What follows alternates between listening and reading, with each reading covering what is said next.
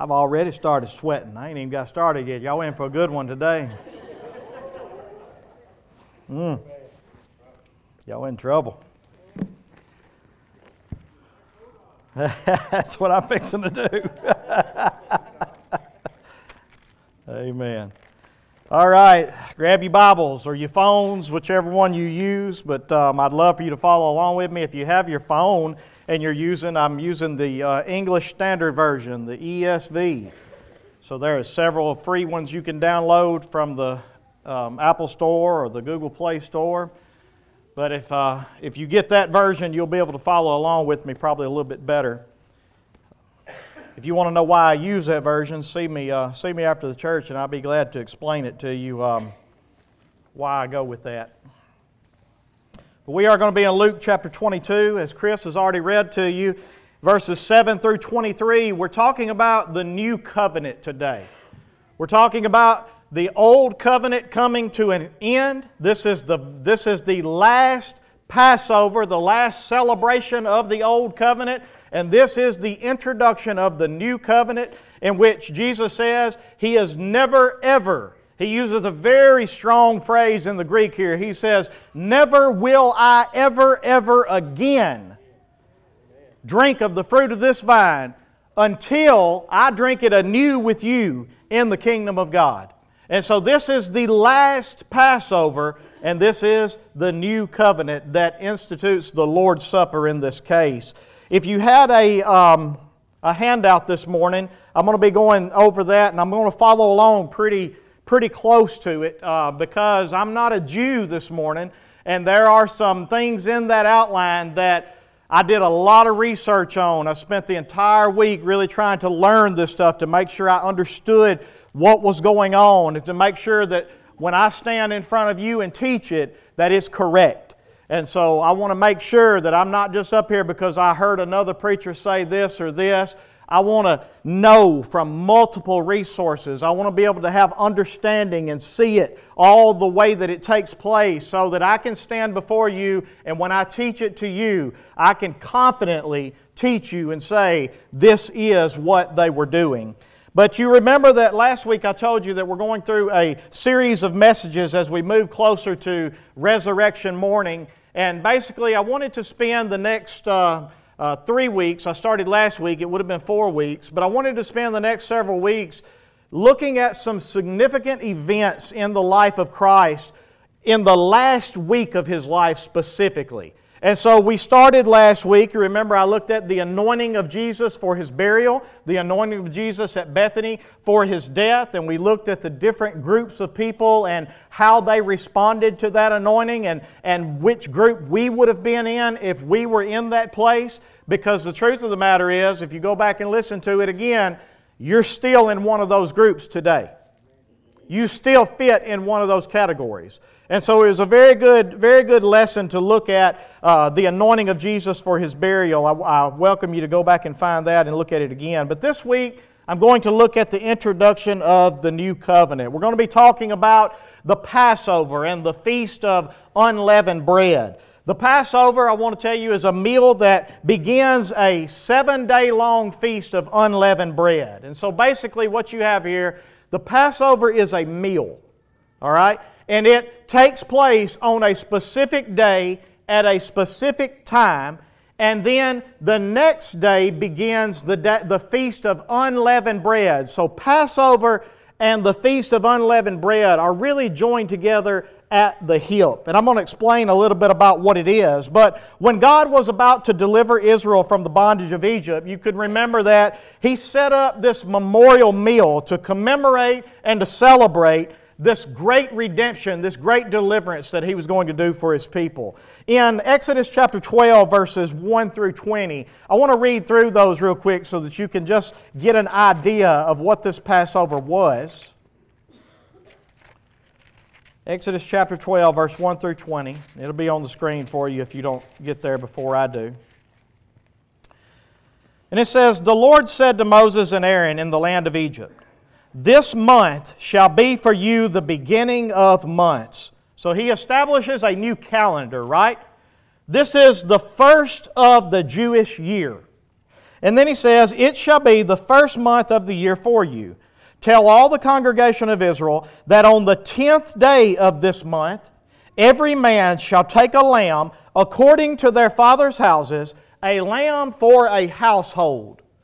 So on the 10th day of the month, their job was to select a lamb, one lamb that an entire household could consume. All right? Keep going with me in verse 4. "And if the household is too small for a lamb," in other words, if you don't have enough people in your house to consume an entire lamb, "then he and his nearest neighbor shall take according to the number of persons, according to what each one can eat, and you shall make your count for the lamb. Your lamb shall be without blemish, a male a year old. You may take it from the sheep or from the goats, and you shall keep it until the 14th day of this month, when the whole assembly of the congregation of Israel shall kill their lambs at when? At twilight. So try to keep this in mind. The 10th of the month, what are we doing? We're selecting a lamb, right? We're looking for that lamb that is without blemish. That's a male lamb that we receive as an unblemished sacrifice for the Lord. We select it on the 10th. And then we bring that lamb into our homes and we care for this lamb until the 14th. And then at twilight on the 14th, which begins the 15th, because a Jewish day typically, for some of them, and I'll explain that here in a minute, but for some of them the Jewish day began from sunset to sunset. And so at twilight on the 14th would actually be the 15th of this month when they sacrifice the lamb and they partake of the lamb. Now keep reading with me in verse 7. "Then shall you take some of the blood and put it on the 2 doorposts and on the lintel of the houses in which they eat." So we go outside of our house, we take the blood of the lamb that we have sacrificed, and we put the blood on the doorpost and on the lintel. And then we go in verse 8, "They shall eat the flesh that night. It has to be roasted on the fire with unleavened bread." So during the Passover meal, we're eating unleavened bread as well. "And with bitter herbs they shall eat it. Do not eat any of it raw or boiled in water, but roasted its head with its legs and its inner parts, and you shall let none of it remain until the morning." So the whole thing needs to be consumed. "And anything that does remain until morning, you shall burn it." So the whole thing has to be completely consumed. All right? One way or the other. Verse 11. "In this manner you shall eat it, with your belt fastened, your sandals on your feet, and your staff in your hand, and you shall eat it in haste. It is the Lord's Passover. For I will pass through the land of Egypt that night, and I will strike all the firstborn in the land of Egypt, both man and beast. And on all the gods of Egypt I will execute judgment. I am the Lord." All right, so every plague that God did in Egypt was an attack on a false god that the Egyptians served in some way. And so God was showing them that He is the Lord over all of these so-called gods that they worship. And on the last plague, He is going to destroy the firstborn of all the Egyptians, and anyone that does not have the blood of the Lamb on the doors and on their lintel of their doorpost, they are going to experience great suffering through death. The wrath of God is going to land home with them. But in verse 13, "The blood shall be a sign for you on the houses where you are, and when I see the blood," what will I do? "I will pass over you." So they deserve it. They're sinners just like the rest of them, right? The only difference is they're trusting the Lord, and they are following Him by faith. They're proclaiming Him God, and they're doing exactly what He said by applying the blood. "And when I see the blood, I will pass over you, and no plague will befall you to destroy you when I strike the land of Egypt." Verse 14, "This day shall be for you a memorial day." So what's the purpose of this Passover feast? To remember, right? "And you shall keep it as a feast to the Lord." So it's also a time to celebrate what God has done, right? It's a time to remember that we deserve the plague of God just like everybody else. But through the mercy and the grace and the blood of God, He saved us. And so we remember and we celebrate. And He says, this is throughout your generations as a statute forever. You shall keep it as a feast. 7 days you shall eat unleavened bread. So now we get into the Feast of Unleavened Bread, right? The Passover is a meal. The Feast of Unleavened Bread is a feast that continues to remember and continues to celebrate by only partaking of unleavened bread, which in the Bible, unleavened bread is a symbol of sin. That means they have removed the sin from their life. They have confessed their sin. They have repented of their sin. And they are trusting in the sacrifice of the Lord. And as a result of that, they're able to celebrate the redemption and the deliverance of God. And that alone. Is everybody tracking with me so far? Stay with me because you're going to need this context, all right? Verse 15. 7 days you shall eat unleavened bread. On the first day you shall remove leaven out of your houses. For if anyone eats what is leavened from the first day until the 7th day, that person shall be cut off from Israel. On the first day you shall hold a holy assembly. So we're going to have the Passover meal at night that we remember and celebrate. Then we're going to come together as a church and we're going to give God praise for it. And then we're going to have 7 days of remembering that we are separating ourselves from sin and rebellion against God, and we are trusting in Him by faith as we apply the blood to our life, and we remember that He passes over us with His wrath even though we deserve it, and we celebrate that He has forgiven us and made us clean. All right? Now keep going with me in verse 16. On the first day you shall hold a holy assembly. On the 7th day a holy assembly. So we begin with a church service and we end the Feast of Unleavened Bread with a church service, right?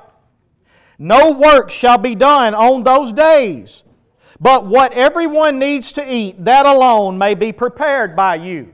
So in other words, this week is no work, nothing. We are just celebrating and we are remembering, beginning with the Passover night as we remember how He passed over us, and then throughout the rest of the week as we worship and praise and celebrate what He has done through the blood of the Lamb.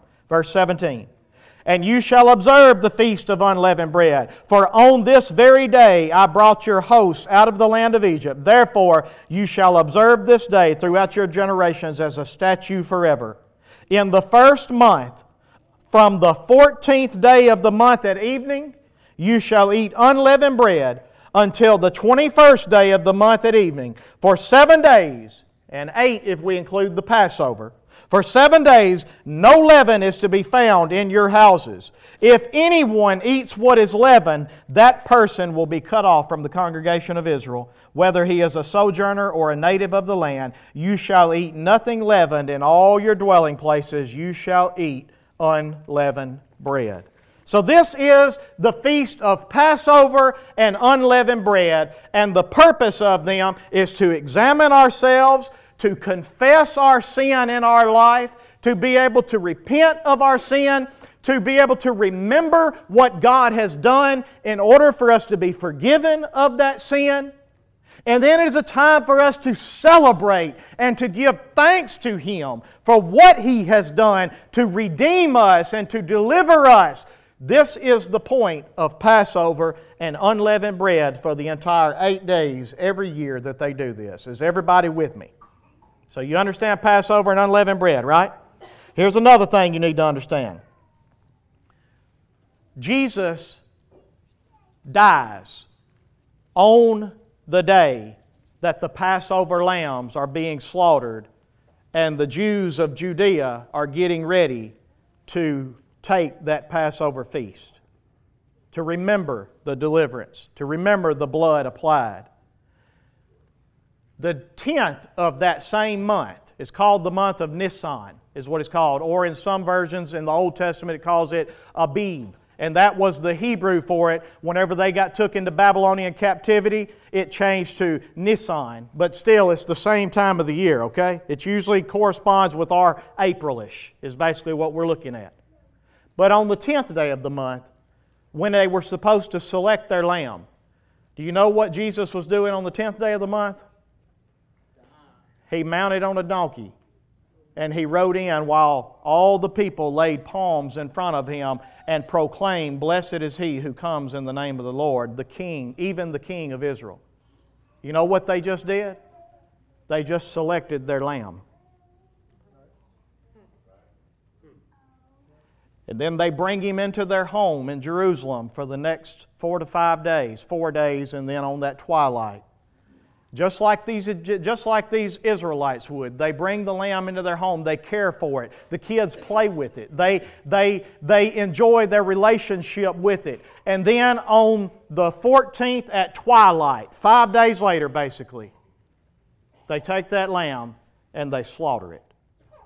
And that's exactly what happened to Jesus during this time, because the Passover and the unleavened bread are a feast that was pointing toward what Christ was going to do to truly deliver us from our slavery of sin. Here we have Jesus coming to celebrate this Passover and this feast of unleavened bread. And remember, it's a time to remember. It's a time to examine ourselves. It's a time to worship. It's a time to teach our children about the seriousness of it, about the consequences of sin, about God's redemption. Look with me at Exodus chapter 12, verse 26 through 27 to show you what I'm talking about right there. Exodus 12, verse 26 through 27. "And when your children say to you, 'What do you mean by this service?' In other words, we're going to teach our children during this time. You shall say, 'It is the sacrifice of the Lord's Passover. For He passed over the houses of the people of Israel in Egypt when He struck the Egyptians, but He spared our houses.'" We deserved it too. "And the people bowed their heads and they worshiped." Passover and unleavened bread is a time that we remember, we examine ourselves, we remove sin from our lives. We celebrate what God has done for us in forgiveness. We remember the blood that has been applied and brings us forgiven. And then as we partake of it, we're going to get to this here in a minute, it's a time that we share with our children. "What do you mean by this, Mom and Dad? What do you mean by this service? What does this mean?" Well, let me tell you about what Jesus did for me. Let me tell you about how God applied the blood to my life. And let me tell you about how God delivered me from the bondage of my sin. And let me tell you about the goodness of our God, that we deserve the same death that everybody else experiences, but yet He called us out of darkness into His marvelous light through the blood applied. And that's what Passover and unleavened bread is supposed to do. Go with me to Luke 22, verse 7. We're going to look at the outline real quick. The first thing we see here is the day. I want you to notice in verse 7 what He says here. "Then came" what? The day. "Then came the day of unleavened bread." Remember, how long was unleavened bread? 7 days. So we got a day of unleavened bread on which the Passover lamb had to be sacrificed. Now by this time, He's already entered Jerusalem. The lamb has already been selected. He's been with them for the last 4. Now we're going into the 5th day. And now comes the day that the Passover lamb is to be sacrificed and the meal is to be eaten as they remember the deliverance that God has done. And then I want you to understand something. This is something beautiful. When we were studying Isaiah, you remember me telling you that the kingdom split? We had a southern kingdom of Judah and a northern kingdom of Israel. Y'all remember that? Then Assyria came in and conquered the northern kingdom of Israel. Do y'all remember that? Then that split into 2 nations, basically the nation of the Samaritans and the nation of the Galileans. So you have Galileans, you have Samaritans. All of these are Jews, okay? But because they've been in Assyrian captivity and mixed up with the Assyrians, now their calendar gets off just a little bit. The Galileans' day begins from sunset to sunset. You know why? Because Genesis chapter 1, I think verse 2 or 3 says, "And there was an evening and there was a day, the first day." What did the first day start with? The evening. And the day, the first day. The Galileans looked at that and they took that as if the day is supposed to be from sunset to sunset is a single day. They are going to eat the Passover at sunset on the 14th, which is their 15th. All right, am I confusing anybody with that? All right. Now, the Samaritans are going to do the same thing. But they don't go to Jerusalem to do it. Instead, they go to a mountain where Moses gave the blessings when he gave the law, and they go up there and they worship and they eat their Passover. The Judeans, on the other hand, in Jerusalem, in the southern end of the county, their day, because they've been in Babylonian captivity, all right? Their day has changed from sunrise to sunrise. So the Galileans at this time are eating the Passover on the 14th at twilight from sunset to sunset. The Judeans, on the other hand, are not going to celebrate Passover until the following day. Now, why is this significant? Because Jesus is a Galilean. Jesus is going to celebrate the Passover and eat it with His disciples a day before the Jews of Judea are going to, because He can both keep the law and celebrate the Passover with His disciples, and then He can still go tomorrow when the Judeans are killing their lambs at that hour and be on the cross and still be the Passover sacrifice. Now, I don't know about you, but when I studied that and I found that out, my head went. That God really is in the details of everything. And so here we have Jesus the night before the Judean Passover celebrating the Galilean Passover, because their day begins at twilight, and now we have this day that the Galileans start at twilight, and it is time for them as Galileans to sacrifice their Passover lamb. Now go with me to verse 8. We see the preparation. So Jesus sent Peter and John, saying, "Go and do what? Prepare. Go and prepare the Passover for us that we may eat it." They said to Him, "Where will you have us to prepare it?" He said to them, "Behold, when you have entered the city, a man carrying a jar of water will meet you. Follow him into the house that he enters and tell the master of the house, The teacher says to you, where is the guest room where I may eat the Passover with my disciples? And he will show you a large upper room furnished. Prepare it there." And they went and found it just as He has told them, and they prepared the Passover. Now you remember one of the things that they had to do before they ate the Passover? They had to get rid of all the leaven in the house, right? In other scriptures of the Old Testament, it tells us that they had to sweep the house thoroughly. In Jewish tradition today, this is where they get spring cleaning.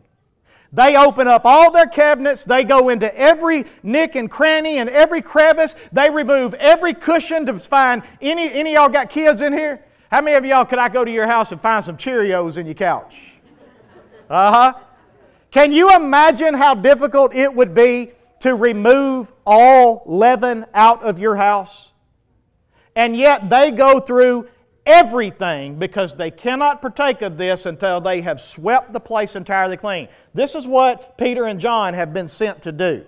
Their job is to go and prepare this place so that it is ready for them to celebrate the Passover. And then their job is also to set up what we call the Passover Seder, or Seder, I believe is how you pronounce it. Now, the Seder just simply means order. There's an order of things that they do, and we read about it back in the Old Testament. They use green leafy plants, they use bitter herbs, and then you can go to other scriptures to give you more of the order. But here's basically what it is. Let me lay the order out for you.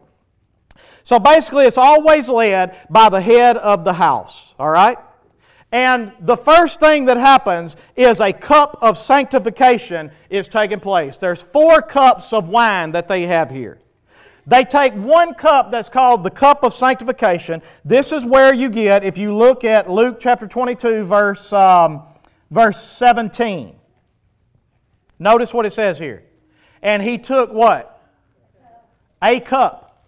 A cup. So there is more than 1 cup here. And He takes this cup that's called the cup of sanctification.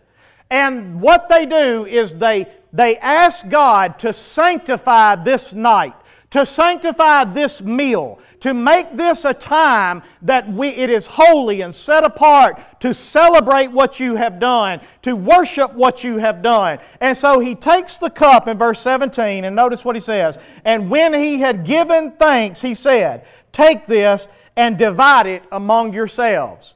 And so this is how the Passover starts. The head of the house, which is Jesus, He comes in. Now this is also where, if you will remember some other stories trying to put the pieces together, you remember one thing that Jesus did whenever He was at the Lord's Supper. The Bible tells us in John 13 that He got up, He took His outer garment off, He wrapped a towel around His waist, and He went and got a basin and He washed the disciples' feet. You remember that? You want to know why He did that? Because when they came into the house, the way that the Jews celebrated feasts was that the closest to the head of the house were the places of honor. And they began to argue over who it was that was actually the greatest. Because all of them want to sit next to Jesus in the place of honor, right? There's 12 of them, and they begin to argue. And as a result of that, because they want to argue about who's the greatest, and Jesus sees the pride in their heart, He gets up, and He takes off His garment, and He puts on a towel. And He goes and He gets a basin, which was the slave of the house job. And He comes and He gets down in front of them, and He gives them an example of what it means to be a disciple of His. He said, "Is the servant of the house greater than the one who reclines at the table?" Absolutely not. The one that reclines at the table is the greatest, but here I am serving you. And this is where He teaches them lessons about servanthood. This is where He teaches them lessons about how to love one another and so be disciples in the world, that they share to the world who He is. He says, by the way you love one another is how the whole world is going to know that you are My disciples. When you love one another, when you serve one another. The greatest of you actually should become the least. That's how you become the greatest in the kingdom of heaven. And so we have this Passover that's taking place. The first cup has been given. Everybody partakes of it. And then we move on to the next part. And this is where the story is told. The story is told about the journey to Egypt and how Abraham was promised the promised land by God, and then Isaac was born as the promised child, and then Jacob had 12 sons, and then they sold Joseph into slavery, and then Joseph became the king of Egypt, and then there was a famine, and all Israel migrated to Egypt to live there, and for 400 years they became slaves in Egypt, and then through a mighty hand and an outstretched arm, God delivered them and brought them back through the wilderness into the promised land. And this whole story is rehearsed, and Jesus would have been the one telling this story of God's great saving grace in the Old Testament. Then there is these food items that they partake of. The first is a green leafy plant like parsley and celery, and you read about that in Exodus. But one of them is taken and it's dipped in salt water. So you take this green leafy plant and you dip it in salt water, and this is a way to remember that life, which is represented by the green plant, was immersed in tears because of the bondage that they were in. And they remember the tears and they remember the bondage that the slavery brought them and how they cried out to God. Have you ever been in a situation because of the curse of this world and all you can do is cry out to God and say, God, please, where are you? I need you now more than I've ever needed you. I need you to save me from this. And this is the heart that they are to go back and to remember that the bondage of sin is what brings all of that on. And so they partake of this green and they all eat of it. They pass it around. The second item on the plate in the order is bitter herbs. You remember reading about that in Exodus 12? They take bitter herbs, and this is horseradish. Anybody ever took horseradish? And they're to take unleavened bread, and each of them are going to dip this bread into this horseradish mixture, and they're supposed to get a minimum of an entire teaspoon on that bread. And do you know what happens when you take unleavened bread and you take an entire teaspoon of nothing but horseradish? Your eyes start to water. And again, it's a way for them to remember. It's a way for them to teach their children that we were in tears and we were in bondage, that we were in slavery before God redeemed us and before God saved us. And then this is likely where the point to where Peter and John were sitting next to him on one side, and John was laid up against his breast, and he tells them, one of you is going to betray me. And they say, well, who is it, Lord? And he says, well, it's the one that dips in the dish with me. Well, you know the problem with that? Every one of them are going to dip in the dish with him. And so this is the reason why all of them don't just wait to go, well, let's just see who it is. No. What do they say? Is it I? Lord, is it I? Lord, is it I? In other words, everybody's fixing to take and they're going to dip in this sop with him. And they're all going to partake of this. But then Peter leans over to John and he says, hey, ask him who it is.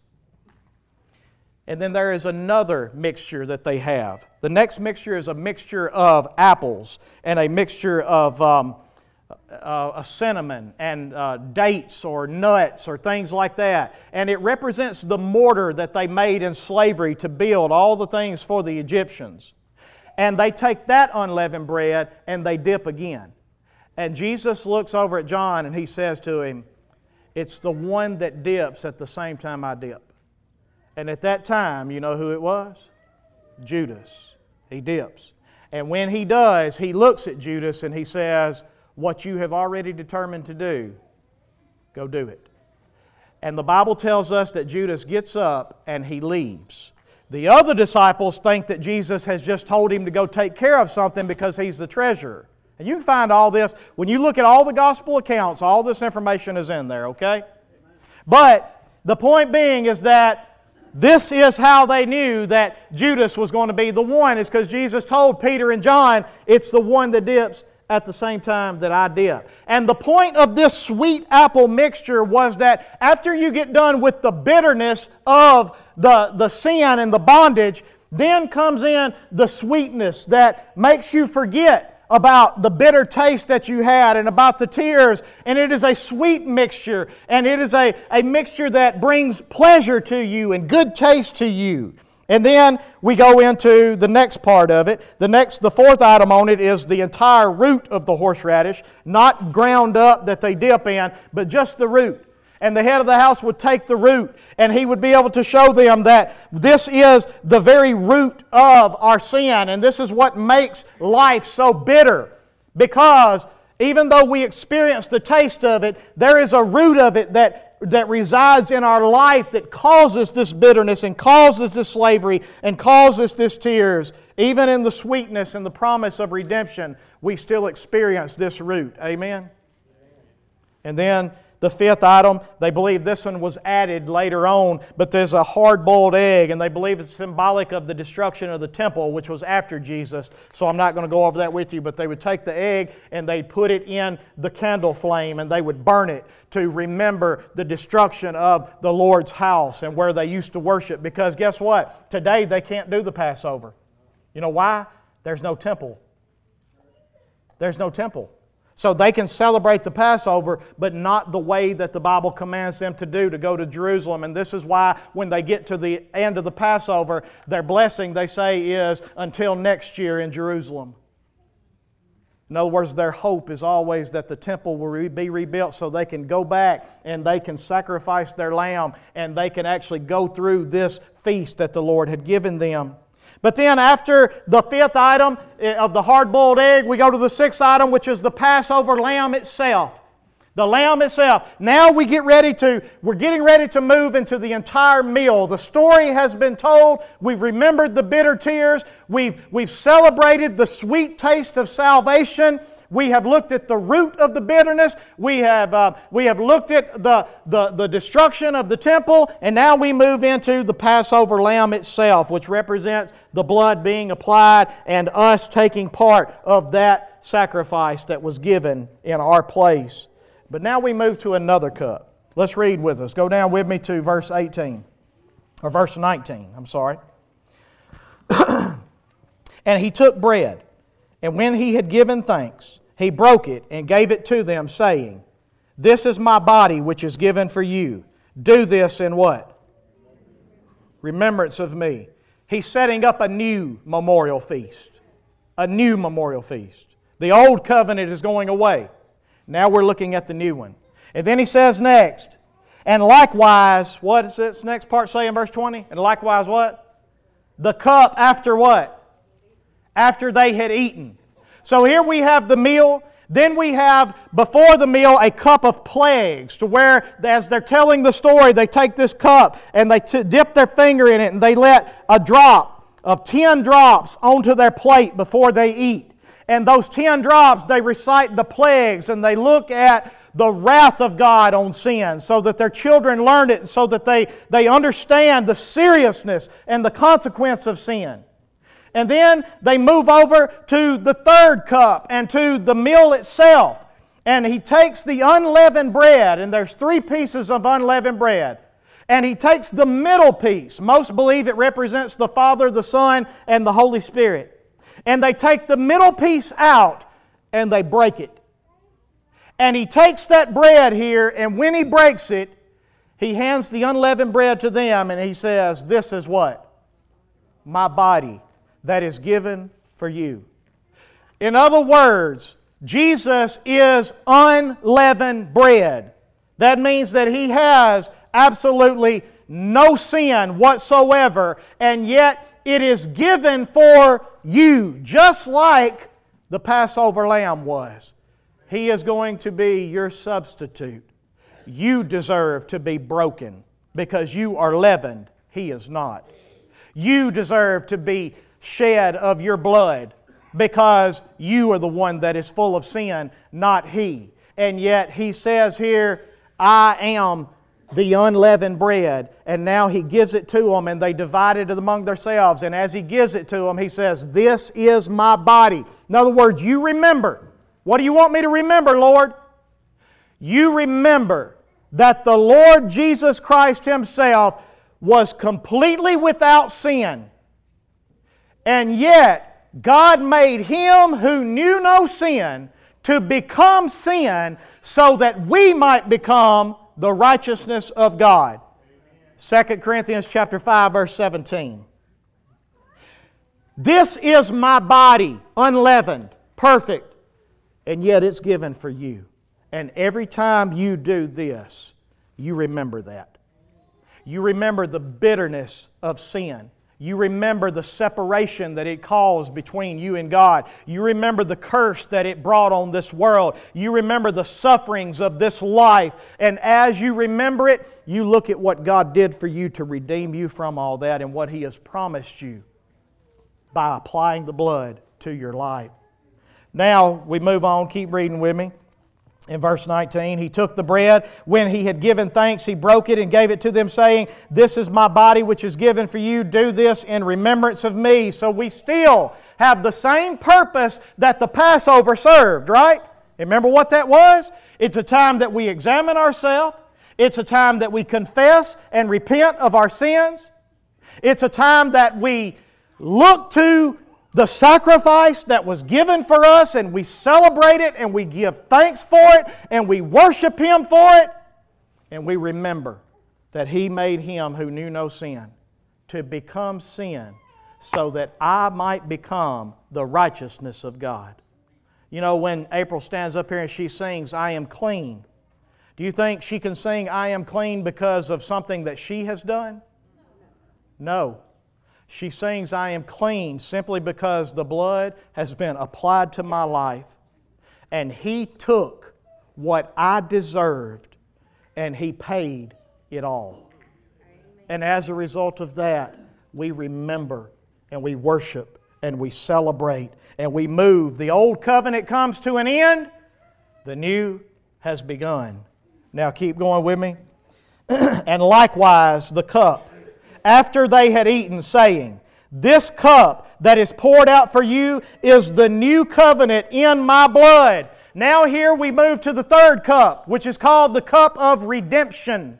The cup of redemption. And let me get my notes on that.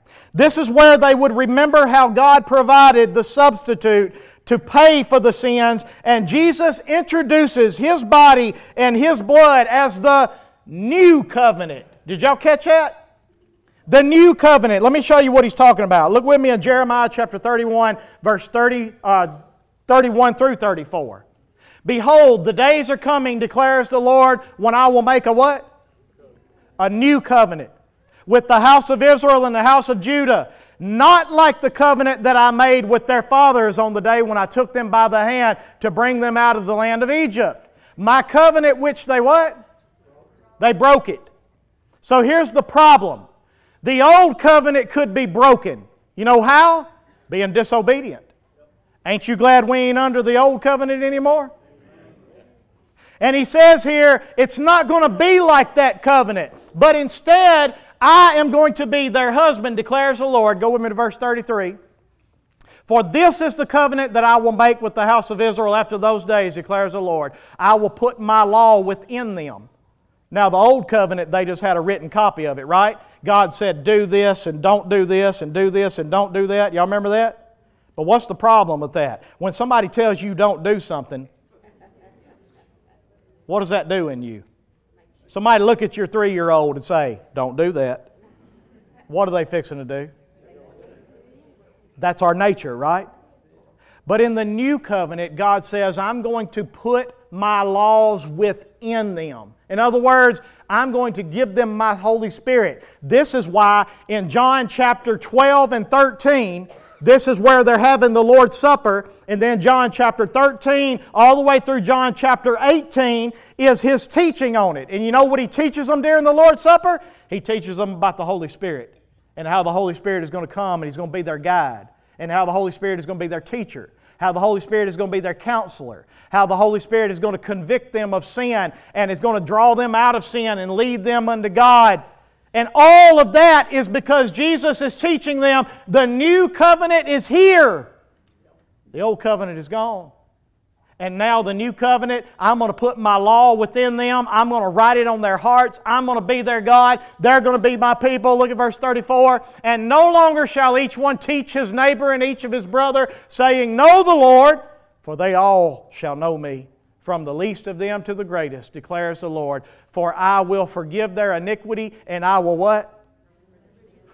Oh, that's good stuff.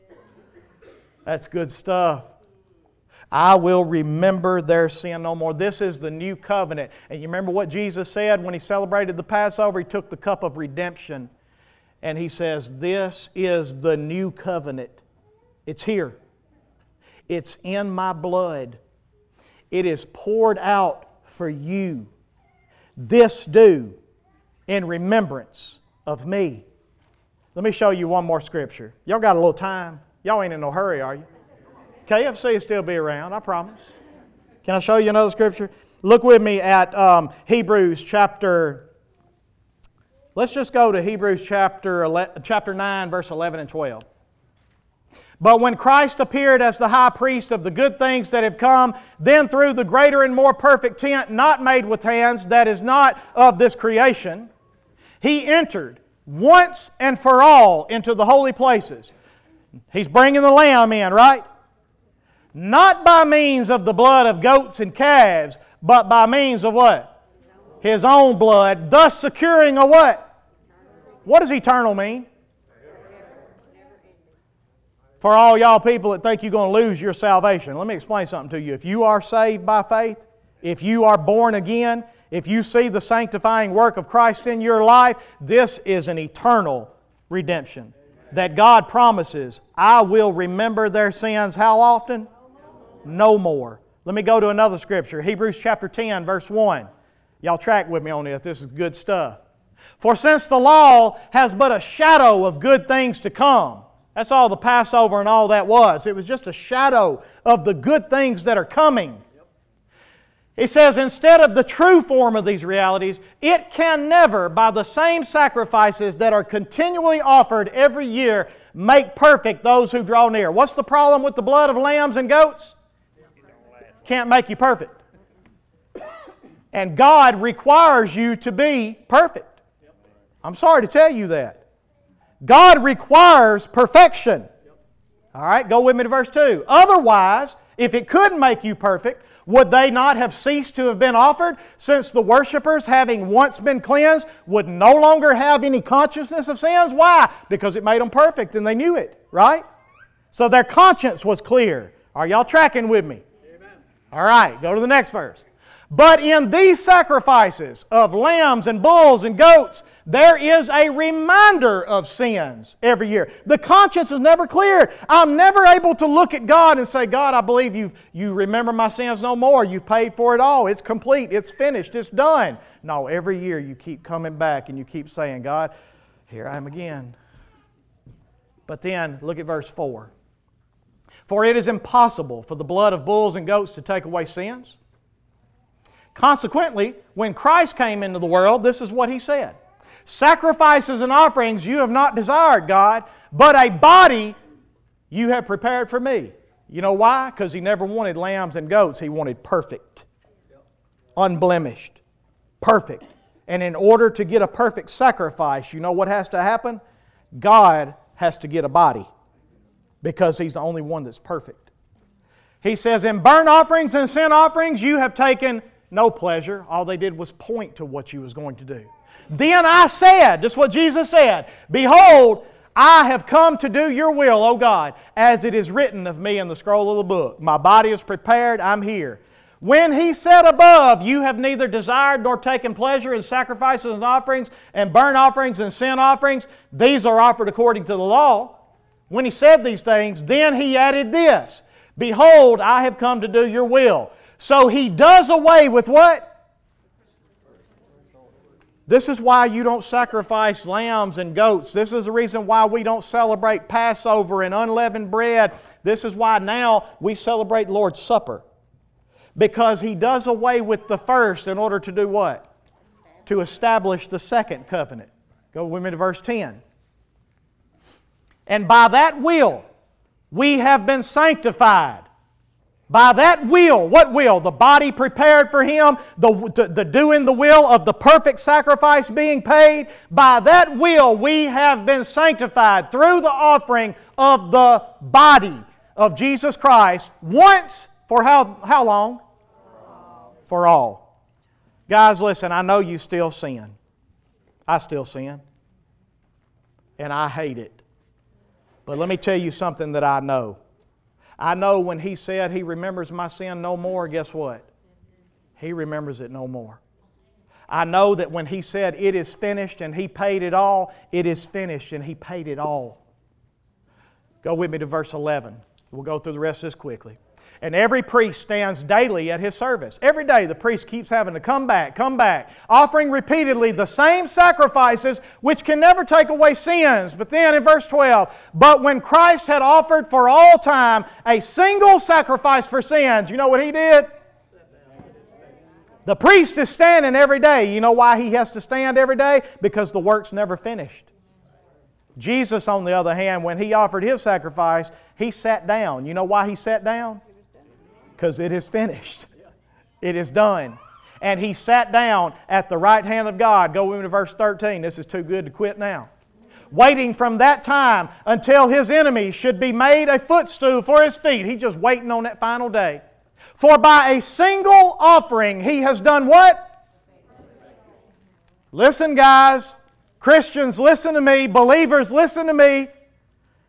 For by a single offering He has perfected, or as April sung, cleaned. He has perfected. Let me tell you something. If you don't become perfect before God, this is the reason why I have a problem with songs that say God never required perfect. Yes, He did.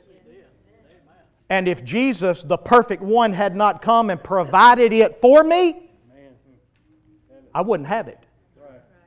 He demands perfect. And by a single offering, He has perfected for how long? All time. Though, how do I know I've been perfected? Here it is. How do you know you've been born again? He has perfected for all time those who what? Do you see the sanctifying work of Christ in your life? Do you see the old passing away and the new has come? Do you see the leaven being swept out and took away? And do you see you celebrating and clinging to the redemption and to the blood that has been applied? If you see that in your life, then you can say with this that I have been perfected for all time. All time means this: your past, your present, and even the sins that you're going to commit tomorrow, and you're going to wake up or you're going to go to bed that night and say, Lord, what reason do you have to forgive me this time? Can I get a witness? Amen. Well, next time you ask that question, turn to Hebrews chapter 10, verse 14, and you'll have your answer. Amen. Absolutely. Because He perfected for all time those who are being sanctified. Can I finish this? Go to verse 15. And the Holy Spirit also bears witness. Okay, He said, okay, you don't believe me? You don't believe me? That's good. That's hard to believe, ain't it? How many of y'all as sinners, you find that hard to believe that God would perfect me for all time? Okay, you don't believe me? The Holy Spirit bears witness. And here's what He says. For after saying this, in verse 16, this is what the Holy Spirit said. This is the covenant that I will make with them after those days, declares the Lord. Here's what the Holy Spirit said. I will put my laws on their hearts and write them on their minds. That's sanctifying work, right? The Lord is teaching me, leading me, guiding me. Then He adds this. This is what the Holy Spirit said. I will remember their sins and their lawless deeds for how long? No more. It's okay if you don't believe me. It ain't okay if you don't believe Him. Amen.